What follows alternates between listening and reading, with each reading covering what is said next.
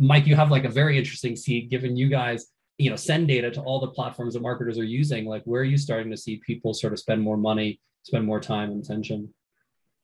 Yeah, well, I think that there's obviously been this huge story around like the explosion of data over the course of the past few years. There's also been this explosion of places to send that data to and opportunities to leverage that data to do cool things. You know, you start to throw like privacy into the mix and it complicates it. You throw some of the changes that have been thrust upon everybody by like Apple and Google into the fold, and it goes from like complicated in nature to like somewhat complex. And so I think yeah, to your point, like the walled gardens were once a place that represented like a bit of an easy button where you could do user acquisition at scale, and it was like pretty cost effective.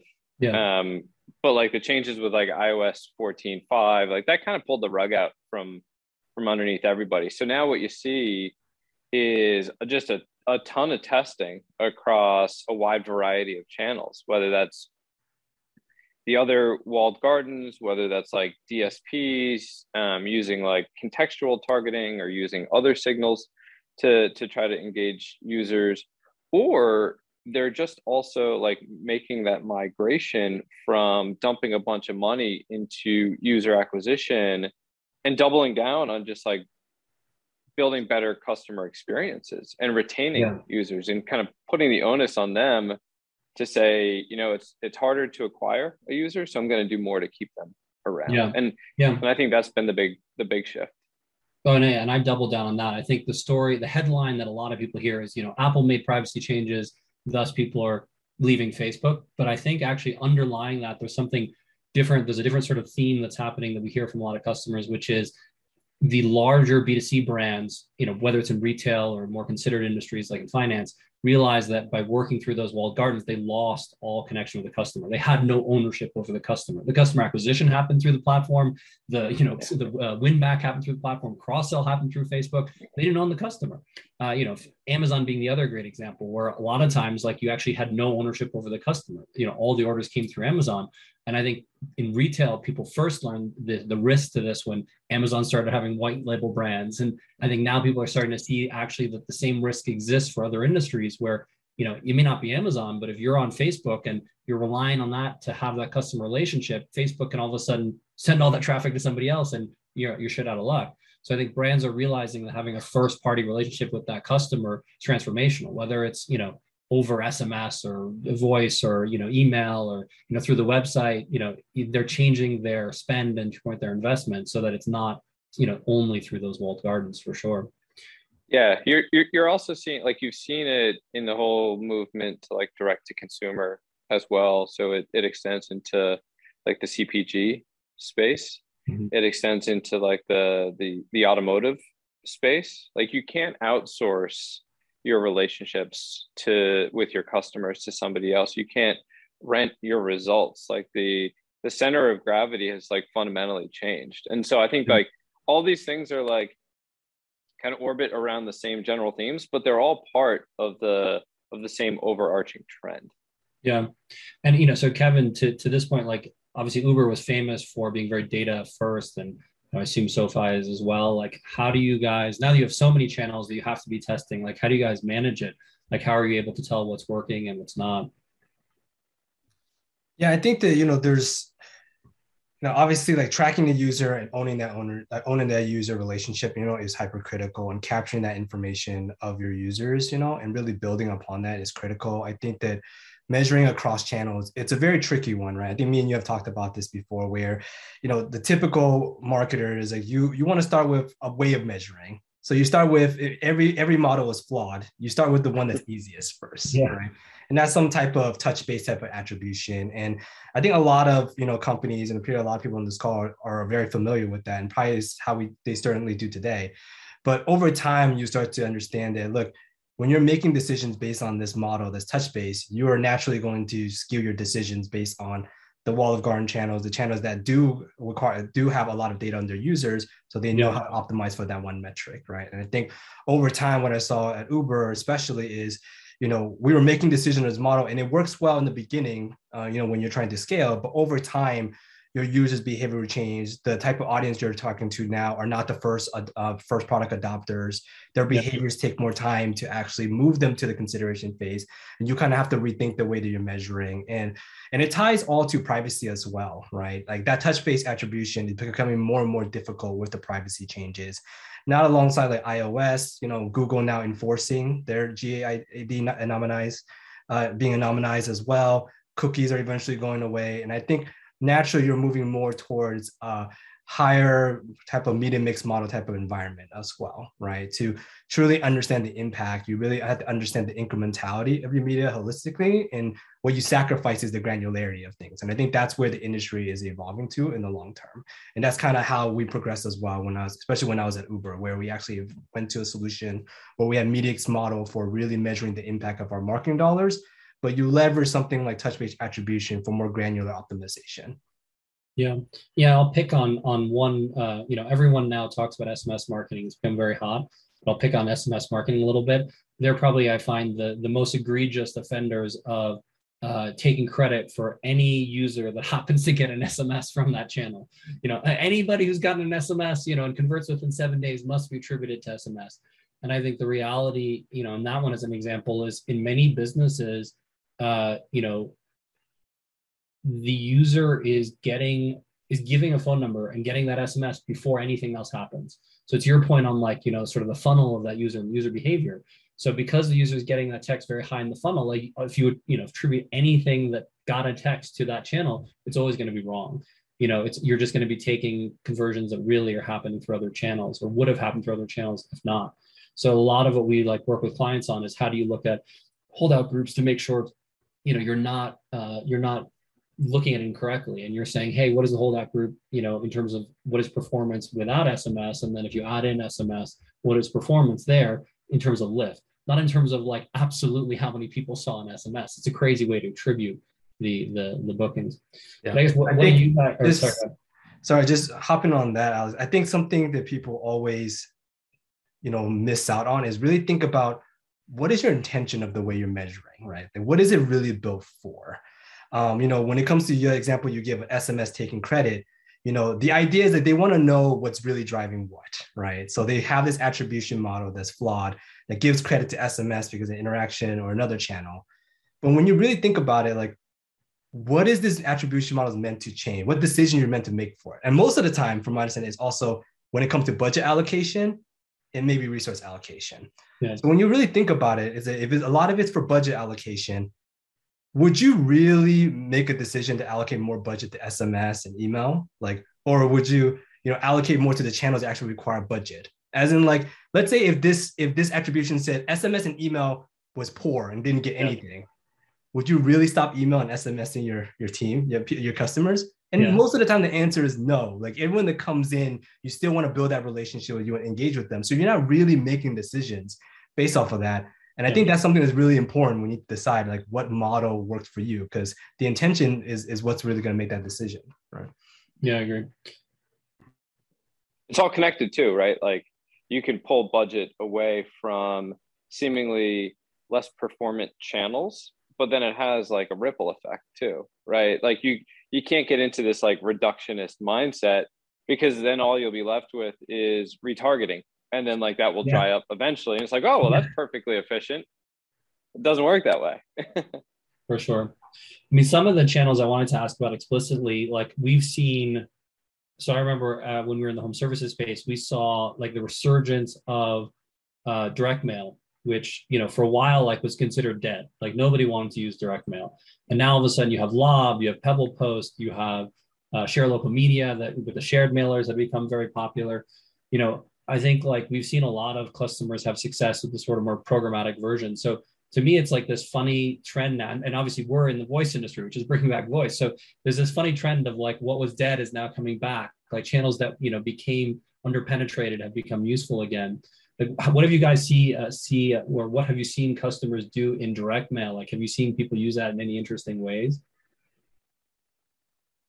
Kevin, you go, and then I'm happy to follow up.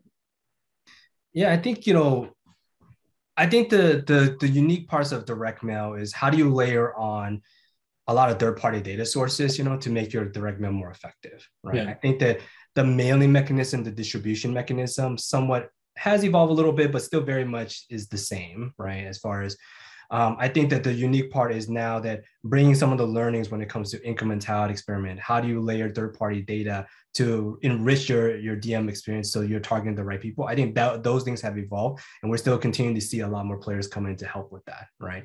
And the beauty of direct mail is you know exactly who you're sending to. You can also do a holdout, right? I think that's the benefit of direct mail versus some prospecting channels you have, especially in the walled gardens. Yeah. So I feel like for some brands, like direct mail never even really kind of went out. Like it's still highly effective. Not for me as a consumer, because like I'll just let my mail pile up and then I'll throw it out. You're that guy. Yeah, I'm totally that guy. I'm horrible with mail, but like, the majority of the country behaves very differently. So I know for like a lot of financial services brands, like direct mail has been one of their most performant channels for a while.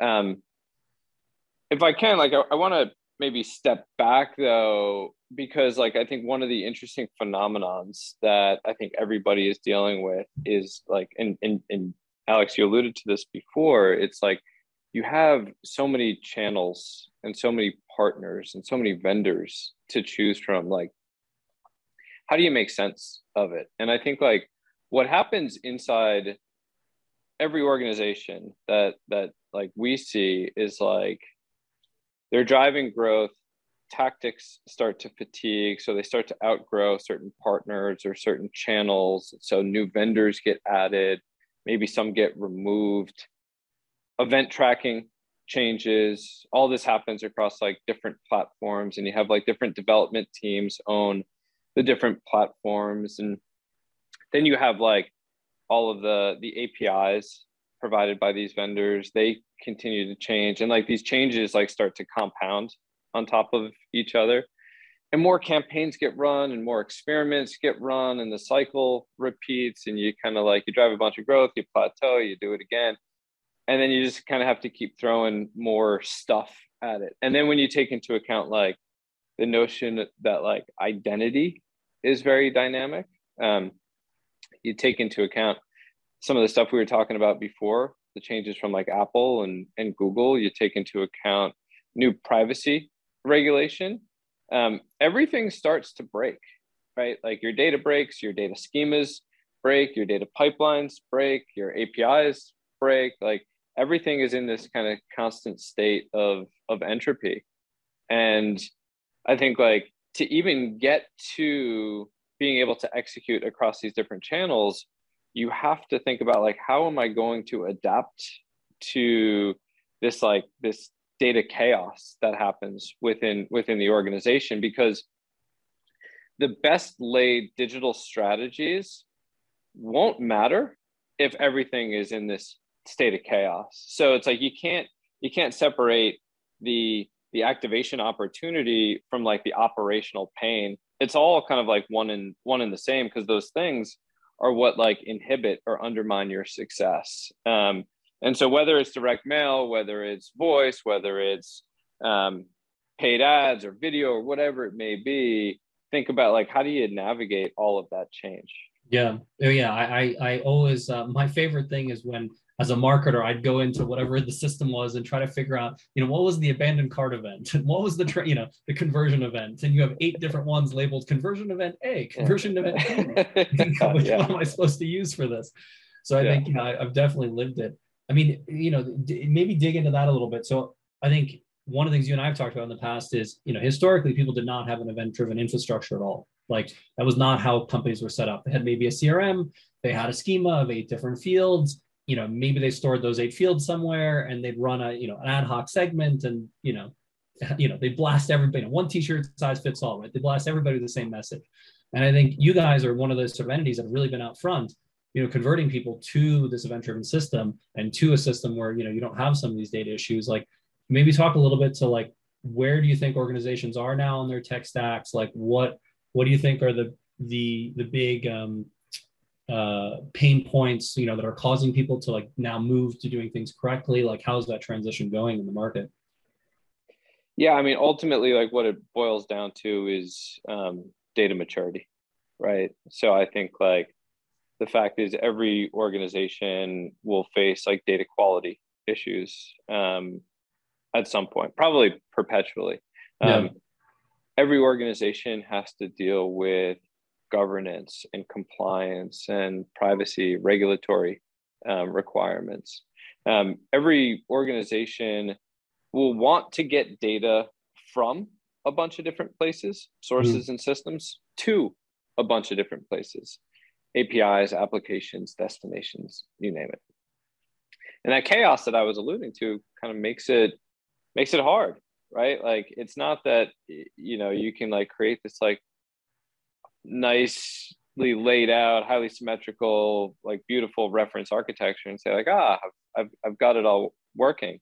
Like those things almost like never really play out because of what happens inside every organization and Yeah. all the change.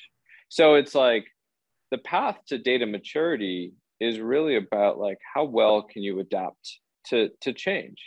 And so like we talk to a lot of companies, big and small, domestic and international. Like you can be a big company or a small company and be very immature or moderately mature, or you can be more expert or advanced. Like it's really about the culture and the people that you have. But the things that we try to uncover, the tools are one aspect of it. The knowledge is one aspect of it. The process, the culture is certainly an aspect of it. You start to get into the weeds a little bit, and it's like, do you have a customer data strategy? Do you have a strategy around identity? Um, are you thinking about governance and protecting data quality? How many different places are you trying to get data from and to? Are you operationalizing any type of like models, and Mhm. like whether it's like fairly simplistic like customer LTV models or like more elaborate machine learning models? And ultimately, the goal is to help people become more mature, and certainly like the event driven streaming architecture really helps with that, because you have to be able to move with speed and agility and market in the moments that matter.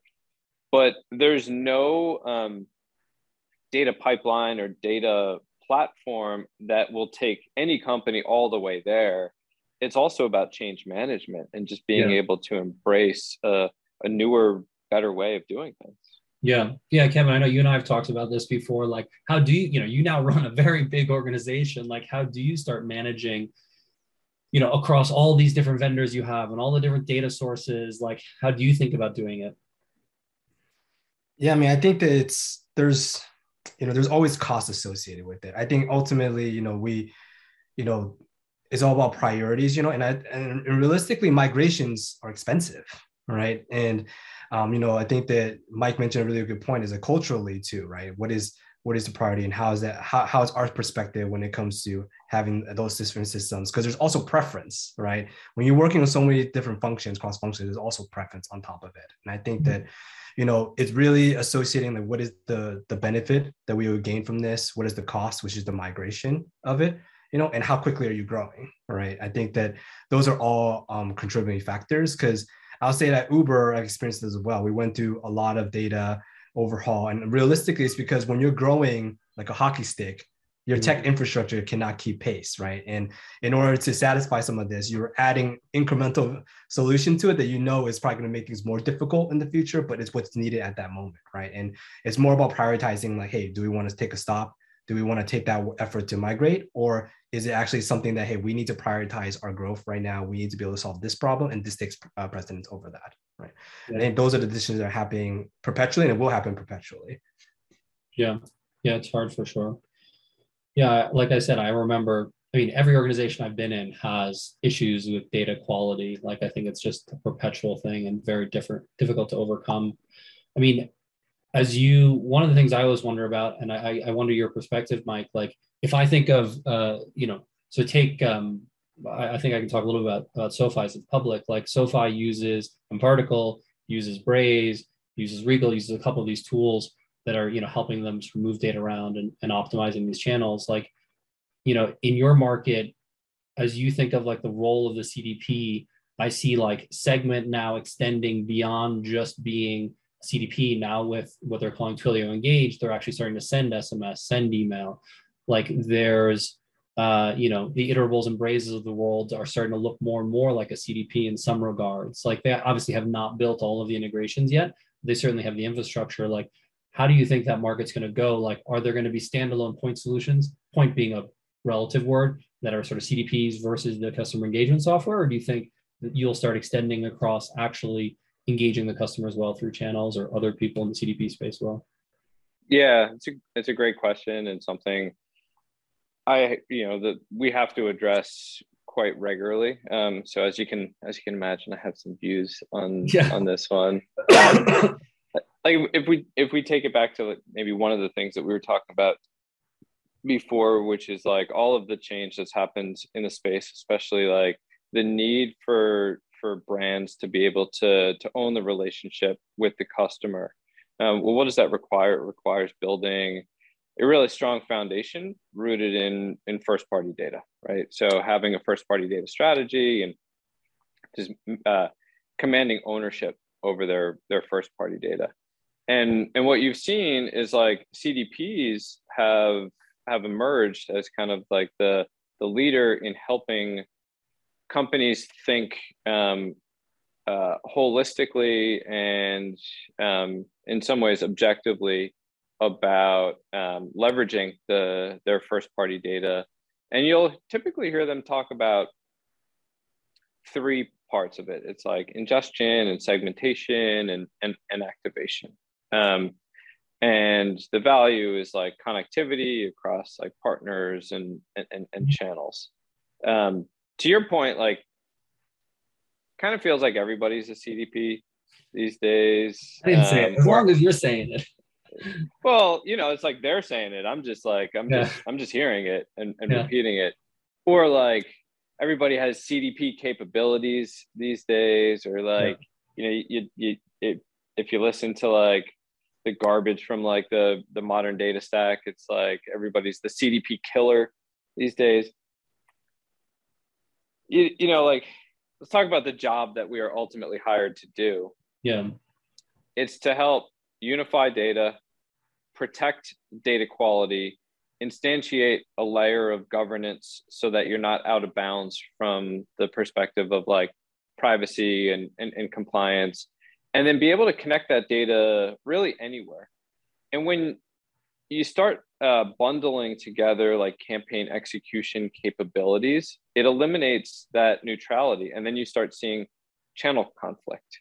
Inherently, like a platform can't be a feature of an application, right? Like the world doesn't work that way. We think about ourselves as infrastructure. Yeah. And yeah, I think like us versus Segment, like those days are pretty much over because they've been so intertwined with the SendGrid team. And it makes total sense for Twilio, but does it make sense for their customers and for the market? I mean, we've had a ton of customers switch over from Segment to Particle over the course of the past couple of years because of that. So this is just my view, but like even the part around activation and being neutral, I go back to one of the things I was talking about before, which is like how do you focus, or like how do you help people address the need for greater adaptability and resilience and dealing with like all the stuff that's going to break so that you can do the activation part. And the campaign execution tools don't solve for that. The reverse ETL tools don't solve for that. Most of the application CDPs that just focus on like audience insights and activation don't solve for that. But you can't just pretend that like everything is like in this like steady state of like calmness and serenity. Like things break inside every single organization every single day. And if you're not dealing with that, you're not actually addressing the problems. Yeah, great. I mean, I guess, Kevin, you've been on the other side of this as a buyer, or I've been a buyer too, I suppose, but I wonder your perspective. Like, how do you think about building out your tech stack? Like, do you want like one unified application that does everything? Like we were talking about ingestion and, connecting the data and actually activating it? Or like, do you like having point solutions, where you have, an email marketing tool, a phone marketing tool, a CDP, different pieces? Yeah, I think I'll say that it's clear the lines between these different technologies are blurring more and more, right? Because companies recognize that there's so much synergies and efficiencies to be gained for having some certain consolidated systems. But in reality, when you're looking at all these different systems, there are certain systems that do things better than others, no matter what, because they have the focus, right, in that area. And they're focusing on those integrations, they're focused on those features. And having a system that does everything, in an ideal world, I will say yes. But in the real world, do I believe one can do it well in every area? No. And because of that, I feel like you will always be in the world where you have some solutions that can do multiple things, but then you will still need some point solution systems, right? And I think that there are certain things that you need to recognize that, hey, should be managed in one place that can then speak to these other systems. And some of the things that aren't required. I think an example of this is managing your customer journey, right? Mm-hmm. You can manage your customer journey in your ESP or, in Braze or some of the system. You can then manage a different customer journey in another system. Regal is an example of that. You can have a specific journey there as well. But if those systems don't talk those journeys together, that becomes a challenge. You're not really building a holistic lifecycle journey, right? Versus having something like a CDP, like mParticle, that could be the master of your journeys, that speaks to these different systems. So long way to answer your question, but ideal world, yes. But in the realistically, I just don't see that happen anytime soon. Well, Kevin brings up a great point too, which is that like no individual application will have all of the data to map to the entire customer journey, right? And so the entire customer journey goes beyond just like the marketing channels, right? There's the on-site or in-app personalization. There's the required measurement. There's like the customer support tools, like a Zendesk, for example, right? You have to get data into like your analytics and BI stack, right? And so like no one individual application is going to have all of the data that can do it holistically. And that's part of the value that you get from CDPs. And it's also why we've been so steadfast in saying like we are not going to get into the execution layer. Like we are not going to become a campaign activation system, because like while we would have every opportunity to do it, like if we were going to do it, we probably would have already done it by now, and maybe it would make like some people's lives easier, like primarily like marketers. But customer data infrastructure is for the whole business, including marketing, but not limited to marketers. Yeah, it makes sense. I mean, let's pick on Twilio a little bit more as they're not here. But the one of the questions I always sort of find interesting, when you're running these big marketing orgs, is for certain channels, do you use off-the-shelf products, or do you go to a provider like Twilio and build it yourself? So as an example, like, do you go and pay for a SendGrid and build capabilities on top of SendGrid, or do you use like an Iterable or Braze and use that off-the-shelf tool? And I'd say by and large, I found that the more successful orgs like end up using off-the-shelf tools, so they don't have to invest engineering time in building a journey builder and connecting with these other systems and doing these things. But it feels to me like sometimes like organizations, they want to believe they're unique. They want to believe that they should build it themselves. Like how do you, I mean, I guess you see it firsthand, obviously, from mParticle, because I'm sure you have customers, some that have built their own custom systems and some that are using off-the-shelf ones. Like, how do you help guide customers as they're thinking about which way to go? Yeah, I mean, build versus buy is kind of the, it's the decision that I think every team has to make, probably continually. And one thing I would say is like, what we see inside a lot of organizations is like this natural trajectory where like early days of a startup, they'll start with like a bunch of third-party tools and it'll work. And then eventually they start to outgrow those tools. They're like, screw this, we can build this, we have engineers. And it's like, all right, no more third-party tools, we're going to own everything in-house. And for some reason, like they go down that path, but then they hire like a new head of product or a new executive, and they come in and they're like, well, why are we spending millions or tens of millions of dollars building systems that like we can just buy off the shelf? Like, and it becomes a CapEx versus OpEx conversation, right? And then they start to like slowly re-embrace third-party tools, and it's like it's this kind of weird S curve. And what I've found is like, you know, everybody kind of has to like go through that journey on their own pace. Like I can provide them historical context and we can provide them like the pros and cons, but like our job is not necessarily to make those decisions for them. But ultimately it's about getting data from wherever they want to whatever they want. And most of the time there is going to be internally built tools and third-party tools, because they'll never want to build like say mobile measurement for example, right? Because they have to get access to certain APIs which just aren't readily available or like easily accessible. I think in most cases though, especially when you're looking to connect data to lots of different systems, it's not just like a build or buy conversation. It's a build and maintain versus buy. So like, yeah, you think it's a great idea to go out and build, and you throw, you know, handful of engineers, but then everything starts changing and everything starts breaking, all the stuff that I've been talking about. And next thing you know, you have like a small division just to keep up with like your internally built stack, which will never move at the pace of innovation that you'll see from like third parties who are focused exclusively on that and nothing else. Yeah, for sure. So I have a couple more questions, but just for the audience, if you have any questions, put them into the chat, and you know I can ask those afterwards. So you know, feel free also to direct them at specific people if you like.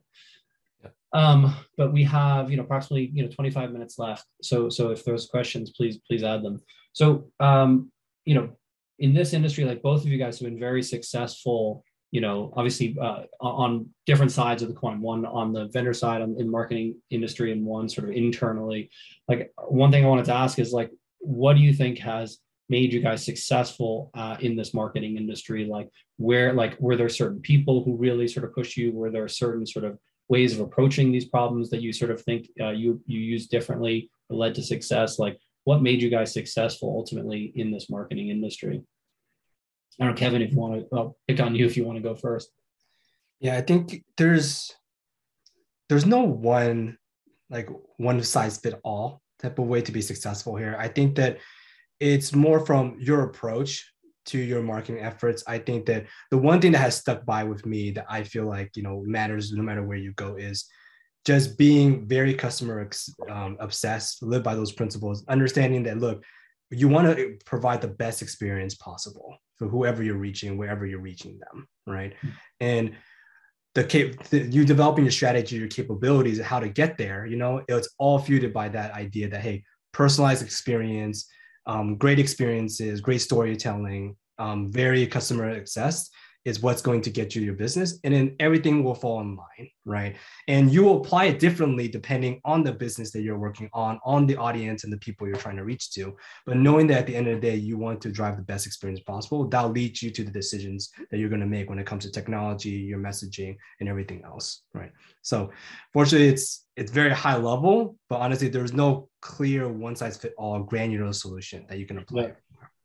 Was there anybody in your career like you really credit, you say like that, working for that person really like taught me something, got me there?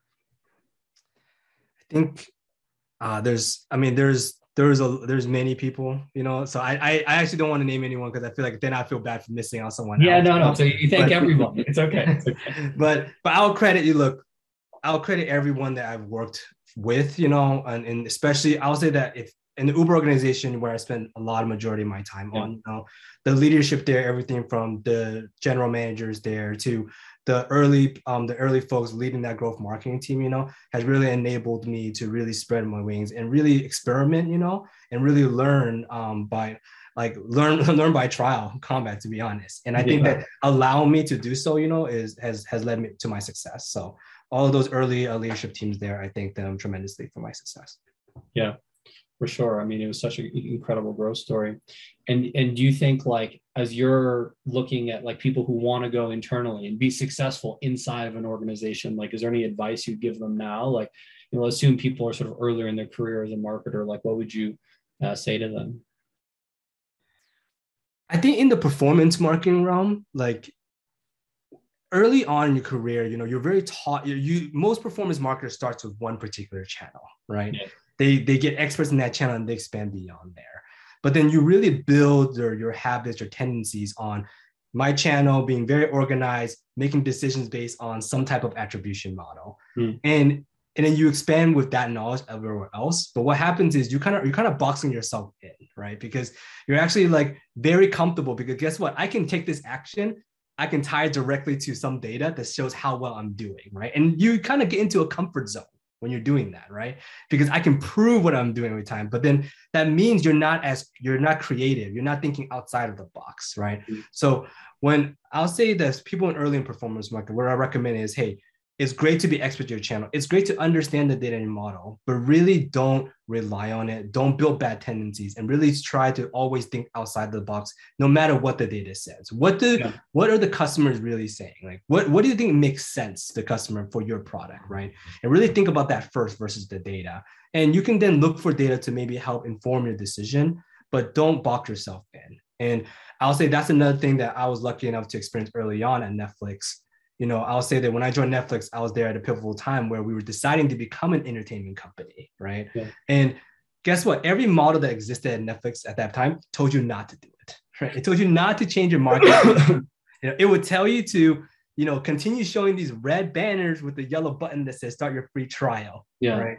And if you made decisions based off of that, Netflix would never become where it is today, right? The kind of company is today, right? So that was my first learning experience to really like, hey, understand data, but don't rely on it. Really think about your customers, think about the business, think about your product, and really make sure you're able to think outside the box. Yeah, makes sense. And, and Mike, you've built a career sort of on the flip side of the coin where, for 10, 15 years, you've now served marketers and helped them, achieve their goals. Like, for people thinking about getting in sort of on that side, like, what do you think has made you successful? And sort of same question, like, what advice would you give people? Pretty similar to Kevin, to be honest. Like, surround yourself with great people, and optimize to be able to learn, right? Whether that's like more in the micro, if you're running a campaign or an experiment, as long as you have like the structural capacity to be able to learn from it. Like, there is no such thing as failure. Or just in general. Right? Like, I know everybody wants to move up the ranks and everybody wants to get promoted and bigger title and more money. Like, all that stuff comes if you have a growth mindset and if you're just focused on continuing to learn. And so, those two things, I mean, for probably the most successful people that I've ever seen, they just have like an insatiable intellectual curiosity. That is like, it's never ending. And so like become a learn it all, right? And I think like if you do that, there will be no shortage of opportunities for growth and advancement, and over time it'll definitely be lucrative. Yeah, I think it's good advice. So, I didn't see any questions come through, so I'll switch to sort of the last topic I had, which was, let's start looking forward a little bit. We can be futurists for a minute as to what's going to happen. And I always think it's interesting to think through like what the next 5 years will look like, as we start engaging with customers. Will it be Google Glasses that, people are on? I guess that one's dead, so not that one, but, or some other channel that really becomes big. So like, if I had to make my prediction, I guess, 5 years from now, I'm very, uh, maybe this is too strong a statement, but I'm a little bit negative on brands that are just using existing platforms to reach customers. Meaning, like, if you're only using Shopify to reach customers and your only differentiation is a brand, like, I'm negative on that. Like, I think like the brands that really survive will be the ones that learn how to build a differentiated experience by customizing the flows, or build differentiated service experience because they do something special where they're differentiating beyond what exists. Like, banking is a great example to me. There's now so many startups that allow you to build a bank. Okay, they're not actually really a bank, so let's leave that aside, but build the infrastructure, and people are only differentiating on brand. And I think the great ones will have to do other things. So to me, like, I look for who are these companies that are doing something unusual outside of just the brand or the channel. But I guess we can start with you, Kevin, if you want. Like, think forward 5 years. Like, I don't know if you think within the SoFi context or just as a marketer, like, what do you think is going to be different 5 years from now than where we're at today? Yeah, I think tied to some of the things that you just said, I'm aligned with some of the things you mentioned, Alex. I think the only thing I'll take a step further is I think some of it is already happening today where, I think that in the future, people are recognizing that the brand and the product experience and everything is the same thing. Like, there's no single team that owns the brand. Marketing doesn't own the brand. You may have a brand team and they definitely are putting a lot of efforts to it and they do influence the brand. But guess what? When you come into a horrible experience, that impacts your brand. You come in, you're taking an action, and what you expect to happen doesn't happen. That impacts your perception of that brand, right? So I think we're moving towards that direction now where everyone's recognizing that, hey, everything needs to be more integrated, because guess what? That everything influences the brand, right? And the brand and product goes hand in hand.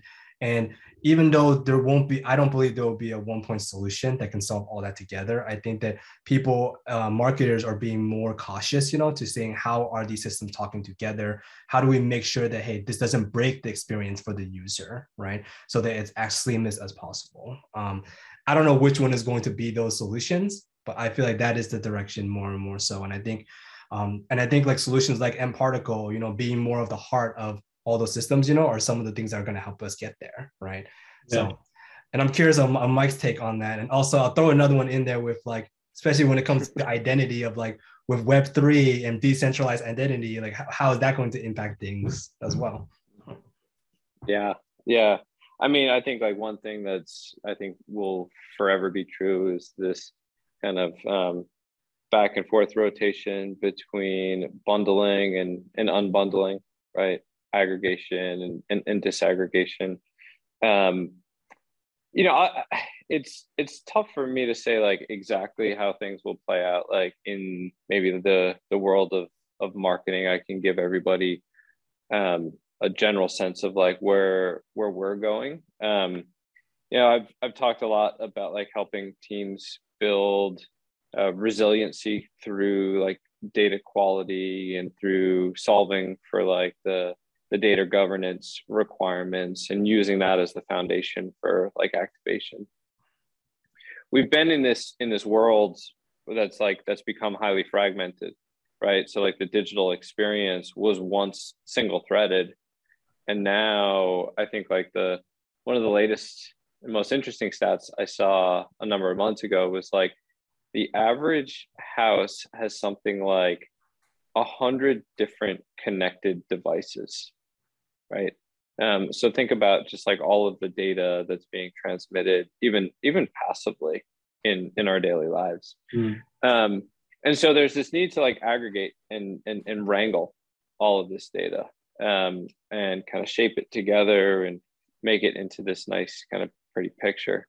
But it's all a setup for what are you going to do next? How do you actually help teams make decisions based on that data, drive better personalization, use that to make predictions and automate outcomes ultimately. So, for us and our customers, we try to provide as much flexibility as possible, but it requires a whole bunch of like manual configuration. How do we start to automate a bunch of that stuff? How do we surface insights and anomalies and opportunities proactively, so people can get ahead and stay ahead of opportunities or issues as they may arise. So you get into things like, certainly as you connect a whole bunch of different channels, like next best action, or optimizing towards like the next best outcome, whatever it may be. I think like that's the natural evolution that I think we've long envisioned. And I think this year is the year like where we start to really put our foot forward and march towards that opportunity. Yeah, like next best action. What channel to like? Does the person prefer to like? Now it's Monday to Friday during the workday. Look, what channel's right? Or now it's the evening, or now it's the weekend. Like, how do you actually know? Yeah, I like that. Yeah. For me, it's not direct mail.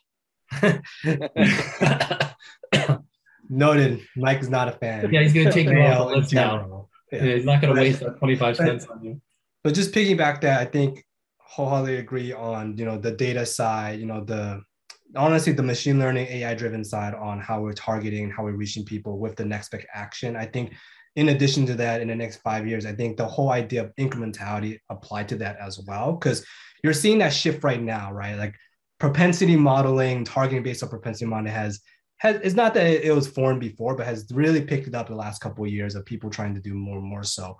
But I don't think the incrementality of that is something that's thought about as well, because a lot of people are associating with, hey, based on their actions, high propensity, you should target them here, etc. I would actually challenge that, hey, those people are the ones that are actually less incremental, because a lot of their actions they're taking is showing their high propensity. And you should actually be reaching the people that have lower propensity, and how do you drive their actions and convince them, right? Amen. Yeah, for sure. Yeah, you guys started mentioning also a little bit like AL and machine learning. Like, I think I'm a maybe not a cynic, but minority viewpoint in this. Like, where I've seen AL and machine learning be very successful is with companies like ASAP in the customer service space, where they go work for the largest customer service centers in the world. JetBlue has 20, 30, 40,000 customer service representatives, and there's enough data that they can start automating some of the responses and doing next best action. And where actually the company's savings are big enough that they can afford all of the cost of machine learning. Because actually, like, the badly kept secret of machine learning is it's a services business, not a software business, right? The margins are not software margins. It's actually very expensive to keep training these models and updating it constantly. So like I sort of have this opinion, the same thing will happen within marketing, where the largest organizations are able to access these very expensive tools to optimize marketing and do this, but it's going to be very hard for smaller organizations to do it. So there's going to be an exaggeration of the data moat as this becomes possible for the largest organizations. But you're going to be at a disadvantage. If you're not Netflix, if you're the next one coming up, you're going to be at a huge disadvantage because you don't have a quantity of good data or the resources to be able to go and spend on machine learning. So yeah, I think a lot of people talk about machine learning. I think it's gonna be hard for a lot of organizations really to go and do it. And even if like Braze has machine learning, it's not going to work for you unless you have enough data within Braze to go and do something with it, in my opinion, I guess.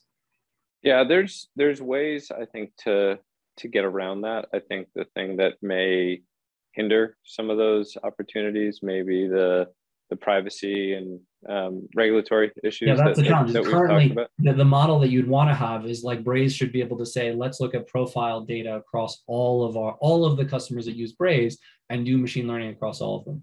The trick is you can do it in an anonymous way, but if you wanted to do it in an attached way, actually you're technically under the new rules selling customer data. And so it's not actually selling data, but you're now sharing it across organizations. Every single customer of Braze would have to ask permission of their customer to enter them into this machine learning model so that they could be learning cross-customer. So I think there's a data privacy, even in the United States, challenge, and in Europe, forget about it. I don't think it's ever going to be possible. Yeah. I mean, you could be right. There are ways to do it from the standpoint of having it at some sort of like abstraction, but even still, you run the risk of kind of being or crossing the line from being like potentially a processor to a controller. And everybody points to CCPA, but there's actually 17 states right now that have either passed consumer privacy acts or are in the process of passing consumer privacy acts. So I think within the next 5 years, we're probably going to see one most likely from every state, at least every state, maybe except for like Florida and Texas. So like 48 out of 50 states, most likely. Yeah, so it'll change it. Yeah, and so while we have a couple minutes, we're thinking about the future. To say that direct mail will still be available, though. Yeah, Privacy change. Yeah. Well, we think about the future, like, obviously my co-founder, Rebecca, and I have made a big bet on voice, on like talking to their customers. Like, we think that's the channel of the future. Like, if today everybody talks about SMS marketing, we think like, 5 years from now, everyone will be talking about talking with their customers. But like, if you guys were making a bet, like, or maybe you are already inside your organizations, is it TikTok? Is it like, what's the 5 years from now? What is every marketer going to be talking about in terms of the channel to engage with customers? Like one channel? I don't know, what's going to be the new one that like people don't use as much today? It's a good question. I mean, like what becomes old becomes new again. What becomes new becomes old again. Like everything is pretty cyclical. I actually see there being more channels, not just like one individual single channel, especially as you get into stronger microprocessing. As the marketing tools get more sophisticated, you should be able to be more efficient across more of these channels for sure. Yeah, like connected TV still has a long way to go. Like it's still very much in its infancy. I think like, some of the wearables I think is interesting. I think that if there is something that's like really unique and disruptive, whether it's like in the next half decade or decade, I think just broadly speaking, I'd probably be willing to bet that it's a new channel that looks maybe nothing like what's available today. I think on mine, I think that, I think Mike mentioned the old channels become new channels become old. I think one that is going to stick around, is continue to grow, will be like honestly owning or like original content, right? And I'm not saying just original content from this an entertainment side like Netflix, but like user-generated content and user-generated content. Your own content is really providing value, right, for your customer base, but also like expansive your customer, your future total addressable market, right? Because you're providing value for them, in which case that you actually generate a lot of volume and people coming to you because of the value you're providing from that content, and now give you a really true sustainable organic growth. So things like content that drives programmatic SEO, right?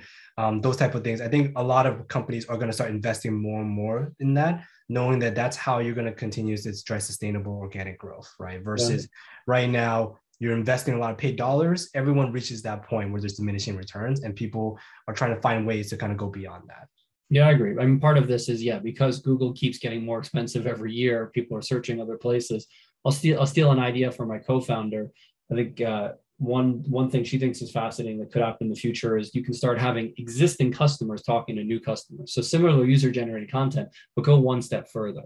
They're not just generating content. They're actually, if they're so excited about your brand, perhaps like think of Patagonia is a brand that I love. So, would I, as a Patagonia customer, be willing to talk to a new Patagonia customer about my experience? And what relationship do I need to have with Patagonia in order for that to be possible? Is it like I'm a member? Is it I have access to certain content? Is it that is it financial? I have discounts? I don't know. Maybe I just get something out of the fact that I'm sharing my experience with other people. Yeah.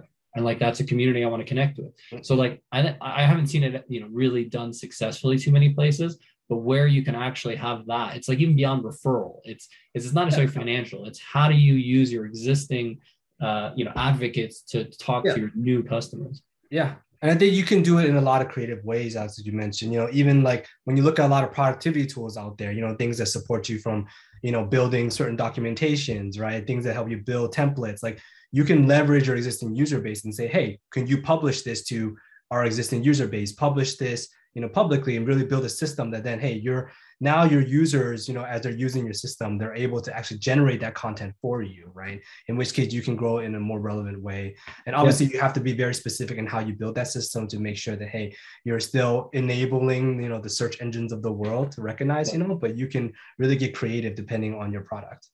Yeah. Agreed. Well, I think we're running up against time, so I want to first thank both of you for taking the time to do this. It's wonderful to have you all in the same room for once, because I know we've never done it, and hopefully we can do it again, a year from now or 2 years from now, and see where everybody is. But thank you so much for your time today.